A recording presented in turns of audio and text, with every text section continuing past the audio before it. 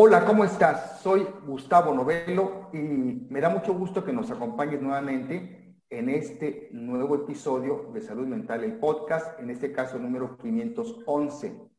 Y te saludamos desde nuestra bella y querida Ciudad de México. Y bueno, como cada semana nos acompaña vía Zoom Marta Novelo Mascarúa. ¿Qué tal, Marta? ¿Qué tal, Gustavo? ¿Qué tal a todos nuestros invitados? Saludándoles como siempre con mucho afecto. Muy bien, pues ahora el día de hoy tenemos otro tema muy interesante y otra gran invitada.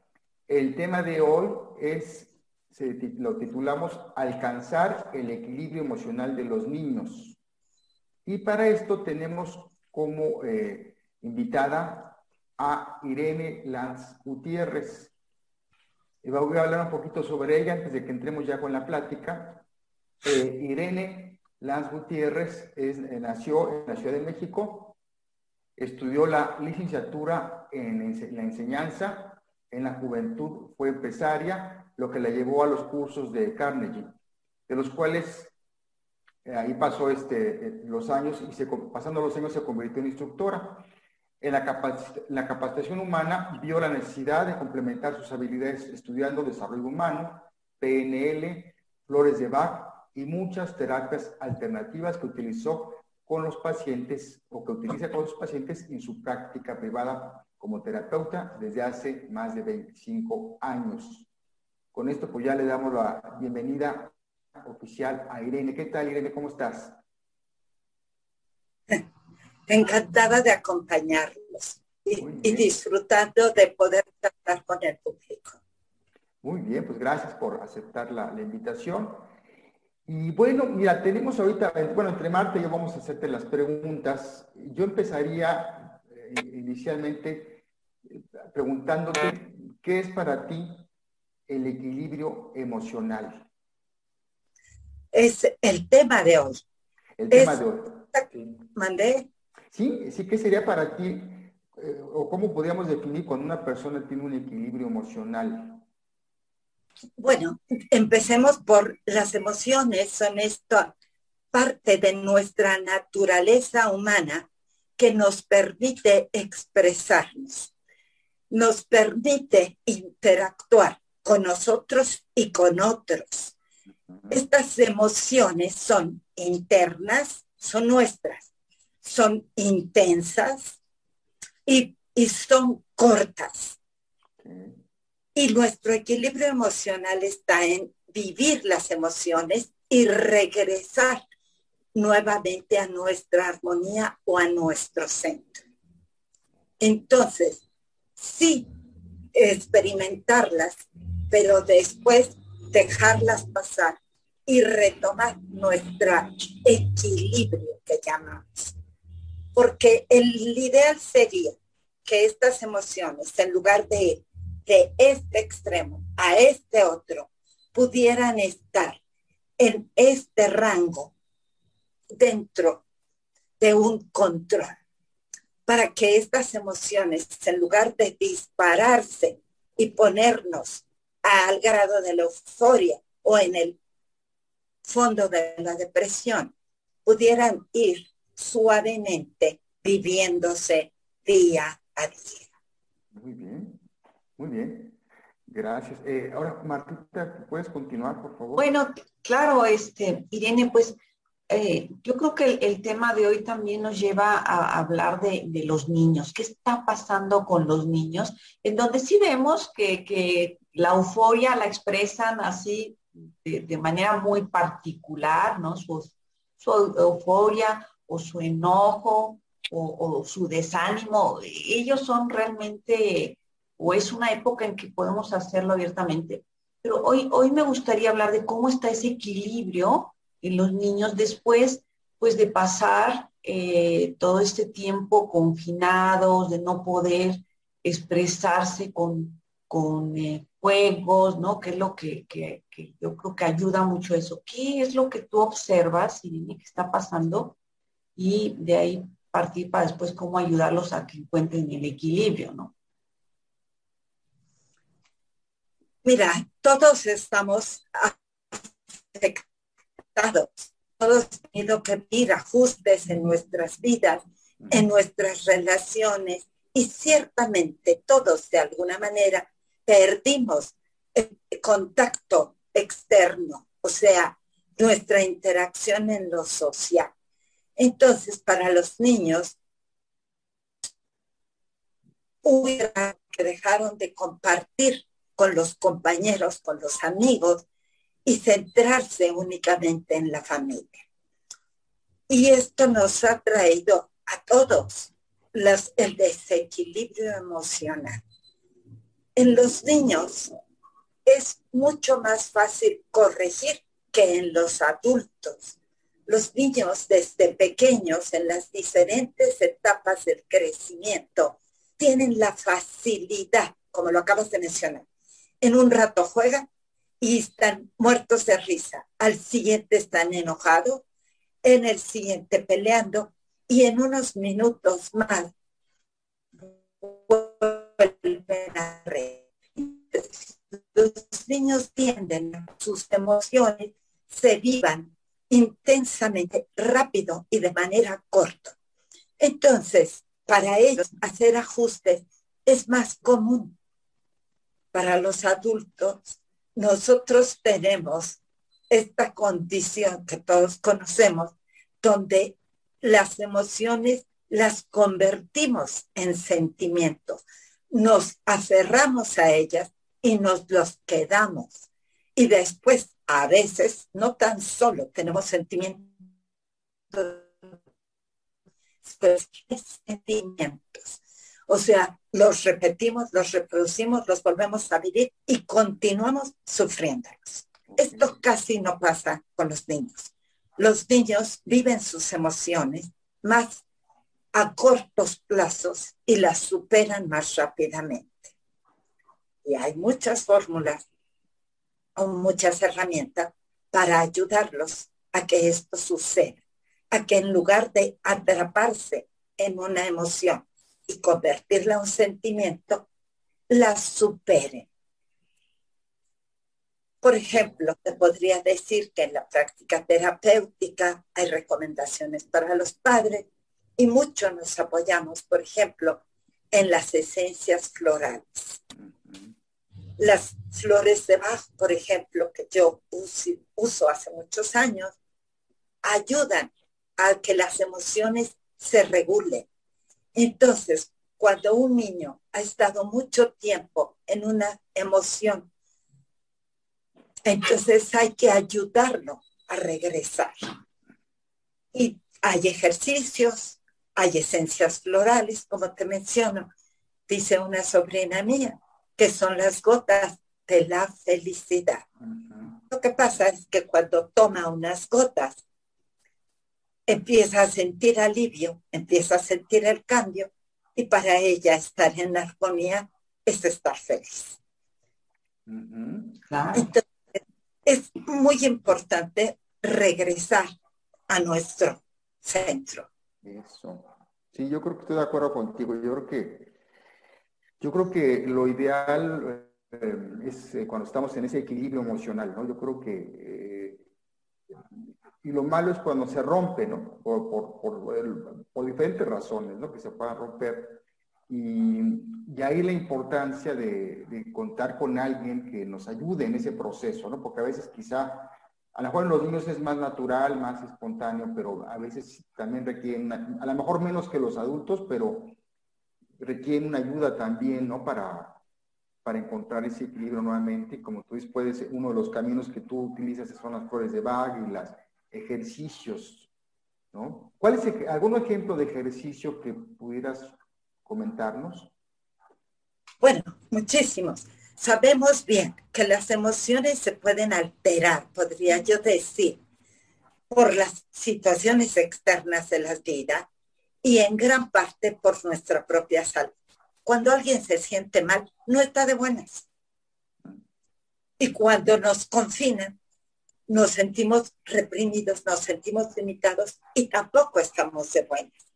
Entonces, ahí es cuando empezamos a desarrollar todas estas emociones que se nos ocasionan Y la fórmula perfecta sería sentirlas. Sí, las emociones son nuestras. ¿Y qué tenemos que hacer? Experimentarlas, vivirlas, dejarnos fluir en la emoción y sentirla. ¿Cuál sería el segundo paso? Comprenderla. ¿Qué es lo que me está ocasionando esto? ¿Por qué me siento así? Y una vez que podemos permitirnos, por ejemplo, la tristeza, descubrir qué es lo que lo causa, ¿qué podríamos hacer? Controlarla o contenerla. O sea, está bien estar triste, pero no está bien quedarse triste. Entonces, ¿qué tenemos que hacer? Emplear de alguna forma nuestros recursos para combatirlo. Y entonces hacer el cambio. Y estas son, digamos, que las 4 etapas que nos ayudan a regresar a nuestro centro. Sentir nuestras emociones. Después comprender por qué lo siento. Ver de qué manera lo puedo controlar para poderlo cambiar. Y esto con los niños, por ejemplo, que es nuestro tema de hoy, es sumamente fácil.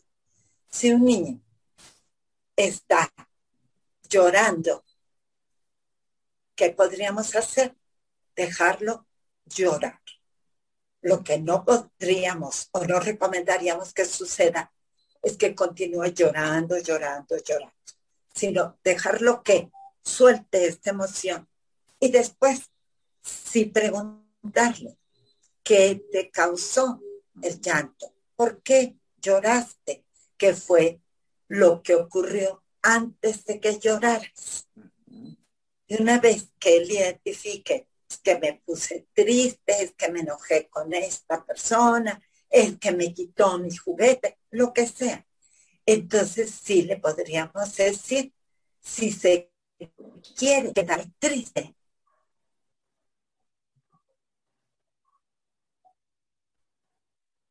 Lo que se está cortando, ¿verdad? quiere un rato, está bien, quédate enojado. Cuando se te pare, vienes y hacemos algo distinto.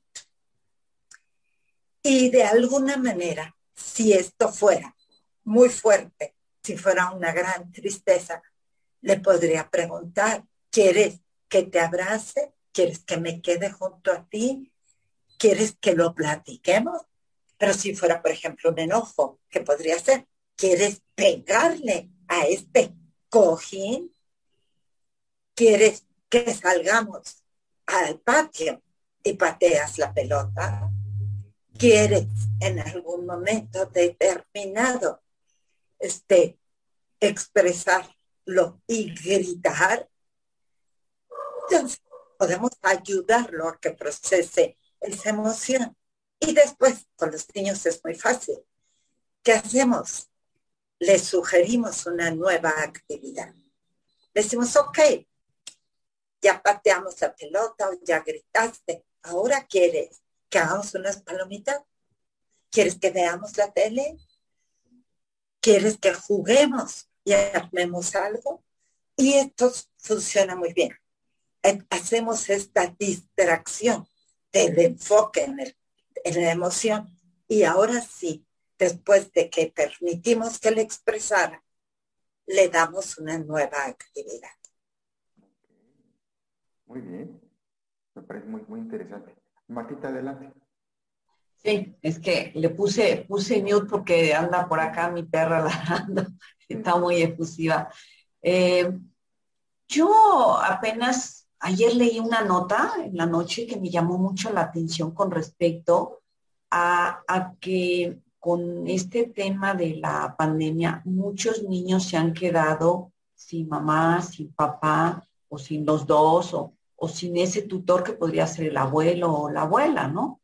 Entonces aquí hay una variable muy importante para esos niños, ¿no? Cómo vivir esa ausencia y cómo ayudarles, porque pues es una tristeza y en concreto esa es la emoción, pero cómo ayudar a que la puedan superar, ¿no? Yo podría decir que en esos casos, ciertamente la terapia ayuda, que es lo que requieren esos niños, porque son casos extremos, son emociones muy fuertes. Sí necesitan una ayuda conveniente, darles un apoyo. Y en muchas ocasiones el apoyo terapéutico puede ir acompañado, como mencioné antes, como de las esencias florales, porque entonces pueden tener una sesión, pero después, ¿qué? Sigue durante la semana, pues tomar sus gotas. Y esto hace que lo que se adelantó la sesión se mantenga a lo largo de los días hasta que pueda ir a terapia nuevamente. Y esto es algo que ahora está cambiando y que realmente es muy relevante, porque antes los adultos no querían venir a terapia. Como hemos oído todos los que estamos en estas actividades, la gente se defendía rechazando la terapia o las terapias psicológicas. En cambio, ahora los niños vienen con mucha más apertura. Por ejemplo, a una consulta. Un día le pregunté a un pequeño, oye, ¿y tú querías venir a terapia? Porque me lo trajo la mamá. Entonces, ¿y tú querías venir a terapia? Volteó y me dijo, claro, de mi salón, yo era el único que no tenía terapeuta. Entonces, ¿qué quiere decir? Que como han ido a terapias de lenguaje, a terapias de cierta maduración mental o conductual o psicológica, ya están habituados. Para ellos ahora es mucho más fácil. Les gusta.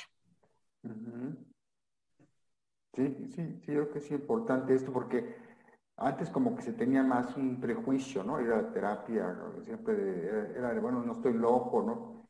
Era como mucho la respuesta. Y ahora como que ya se ha integrado mejor y ya se ve como una persona, figura importante, como un tutor, ¿no? Una guía un coach que les pueda estar acompañando en cierto momento de manera más particular. Yo creo que es algo muy sano de lo que tú nos comentas, ¿no? Eso me hace muy importante. Fíjate que sí, yo creo en todos nosotros los que trabajamos en esta práctica con la psique, le agradecemos a Freud enormemente todo lo que nos enseñó, pero su práctica con los enfermos mentales llamados locos nos ha creado un peso de décadas, porque se identificó que el trabajo psicológico estaba dirigido a los locos, cosa que no es verdad. Simplemente fue una práctica que se publicitó, que se conoció, y es que él trataba a personas que tenían problemas de conducta, pero esto no querría decir nunca que estaban locos. Y sin embargo, esto ha frenado mucho que las personas se acerquen a una terapia. Y yo algunas veces les digo, si se descompone el coche, lo llevas al mecánico. Si falla el refrigerador, llamas al técnico. Si falla la computadora, la llevas al lugar especializado. Entonces, ¿por qué las personas, cuando se trata de algo tan importante como ellos mismos, dicen, pues son mis problemas, yo los resuelvo? Y les digo, ¿tú estás preparado? ¿Tú te capacitaste? ¿Tú aprendiste las técnicas para trabajar a alguien psicológicamente? No. Entonces digo, entonces, ¿qué te hace pensar que es un especialista para resolver un tema que desconoces? Entonces yo muchas veces les insisto, ve a buscar la ayuda. Claro. Y aún siendo especialista, cuando son situaciones que nos están afectando, pues siempre ir con el colega que Claro, te ayuda a salirte de ese espacio, aunque uno sí tiene esos recursos y sí se ayuda, pero ir con algún colega pues siempre ayuda como a ver otras, a que te ayude a ver otras cosas, ¿no? tienes toda la razón. Es muy importante, o sería magnífico, que todo el mundo tuviera, si no continuamente, con cierta frecuencia, una sesión. Sí, Todas las personas sí, que van a alguna sesión resuelven situaciones muchas veces pendientes de mucho tiempo atrás. sí, sí, cierto. Sí, sí, Y la porque, sí, perdón, perdón, empieza, perdón. No te interrumpí, Irene, ¿no? no, no pasa nada, estamos Perdón, perdón. No, es que estaba yo diciendo que sí es importante, porque a veces, como tú señalabas, a nivel médico, o es en el área, pues uno va, por ejemplo, va uno con el dentista, está más acostumbrado que pues te dice, bueno, por lo menos que vayas a una revisión cada 6 meses, y si todo está bien, pues una limpieza general, ¿no? Y alguna recomendación. Entonces yo creo que hay ciertas especialidades que la gente lo ve más natural, ¿no?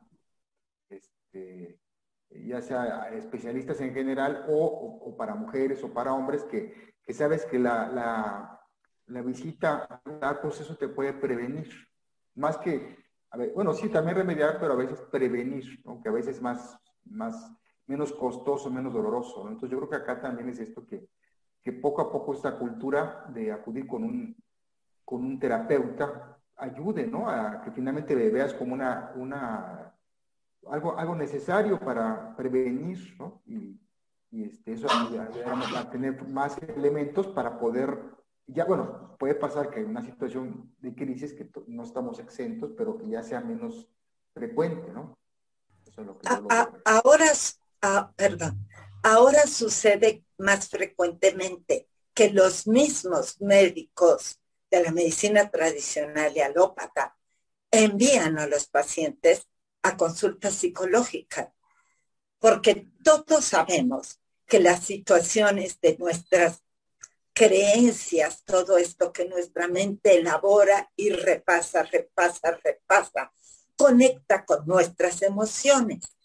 O sea, si una persona se disgusta con otra, alguien me grita, pues entonces yo tengo este impacto de su desagrado, de su molestia, de su agresividad.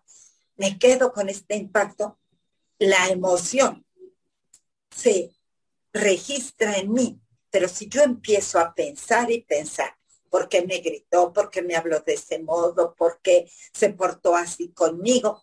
¿Qué pasa? Estimulo la emoción. Y si al principio tan solo recibí un impacto y me asusté, después me empiezo a enojar.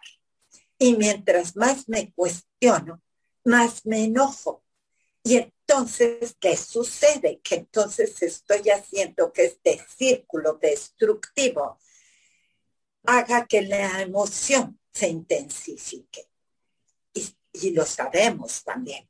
Si yo después me tranquilizo, lo razono más objetivamente, lo puedo liberar. Pero si lo dejo ahí y me hago una creencia como es que la gente a mí me trata mal, me ven débil y por eso me maltratan, abusan de mí. Y si ya me hago una definición, ¿qué es lo que puede pasar? Que en la siguiente ocasión, porque alguien me hable tantito fuerte, voy a reforzar esa creencia. Y si eso continúa, a la largo voy a ir guardando esta emoción. Y finalmente, como nos ha sucedido a todos en alguna ocasión, se somatiza en el cuerpo. O sea, finalmente el cuerpo, para liberar esta carga, se enferma, que es el medio que encuentra para dejarla salir. Por eso te mencionaba, ahora los médicos, cuando las personas llegan, y están con ciertos síntomas a los que ellos no les encuentran la lógica en la parte médica, dicen, resuélvelo psicológicamente. Vean. Muy bien. Y esto, la verdad, bueno, esto ocurre con el adulto, pero como tú decías al inicio, Irene, con los niños es más fácil y como que yo recomendaría mucho que desde niños les ayuden a que cómo volver a su equilibrio emocional, ¿no? Que aquello que les ocurre, ¿no? Que a lo mejor hay momentos en donde si no pueden jugar o salir o hacer las cosas que solían hacer, pues igual esos momentos de desequilibrio pueden ser más frecuentes, pero también cómo irles ayudando a que lo retomen desde esa edad, desde la infancia, para que cuando lleguen a la parte de la adolescencia y luego la adultez, pues ya tengan una manera ya como incorporada a sus conductas de cómo van a ir regulándolas, ¿no? Yo creo que hoy los niños muchas veces Bueno, se les va enseñando eso. ok. Oye, bueno, se nos está acabando el tiempo y entonces me gustaría, Irene, que si nos puedes dar alguna conclusión antes de terminar el episodio, alguna conclusión que de lo que tú nos has platicado, alguna recomendación, ¿cuál sería? Yo podría decir que los niños, por ejemplo, hay que identificar que hay ciertas etapas que en algunos momentos pueden ser más emotivos o sensibles, en otros más berrinchudos, en algunos otros retraídos o tímidos. Eso está bien. Esto quiere decir que son etapas en el crecimiento donde se muestran las diferentes fases de la personalidad. Pueden mostrarse razonados, emotivos o voluntariosos. Son largos tiempos, digamos, no son momentos, pueden ser semanas o meses, pero hay que irlas observando y no permitir que se prolongue demasiado tiempo y ayudarlos, como sabemos bien, ayudando a que las emociones se expresen. Lo más importante es no ocultarlas, no reprimirlas, dejar que se expresen. Sabemos bien que las dos conductas que nos han reprimido desde niños es no llores, no grites. Y lo importante sería dejar que todas las emociones se expresen, incluido el llanto y en algunos momentos el grito. Ok, muy bien. Pues muchas gracias, le agradecemos mucho a Irene Lanz Gutiérrez por todo esto que nos ha compartido para los amigos que nos escuchan y nos están viendo también. ¿Nos puedes dar algún dato de contacto para la gente Claro que que quiera sí. contactar? Yo trabajo, recibo pacientes, entonces muchas veces tengo los tiempos ocupados. Por eso para mí es muy fácil trabajar con el WhatsApp. Okay. Y quieren enviar un mensaje, hacer una consulta, un comentario, con mucho gusto. Okay. Voy a dar mi número celular. ¿Cuál sería? 55 59 97 18 57. Ok. Muy bien, pues muchas gracias, Irene. Tenemos una frase de Marquita para... Sí, claro que sí. En cada niño se debería poner un cartel que dijera, tratar con cuidado, contiene sueños. Y este es de un escritor italiano, Mirko Badiale. Entonces, bueno, pues el equilibrio también va a ayudar a que se tenga ese cuidado con ellos y sigan con sus sueños. Muy bien. Y bueno, ya para terminar, decirles a nuestros amigos que pueden escuchar todos los podcasts anteriores también en la plataforma de poderato.com o en nuestro canal videos de YouTube que se llama Psicología al Día. Ahí también pueden ver también todas las entrevistas que hemos realizado anteriormente. Y pues con esto estamos llegando a la parte final de este episodio. Agradecemos nuevamente ya a Irene Lanz Gutiérrez por su participación y esperamos igual tenerla en otro futuro para profundizar sobre este tema u otro tema de los que maneja. Estás invitada, Irene. Y pues ya con esto llegamos a la parte final del episodio. Nos despedimos de ti y te mandamos un fuerte abrazo en donde quiera que te encuentres en tiempo y lugar. Somos Marta Novelo y Gustavo Novelo. Te esperamos por aquí. Hasta la próxima.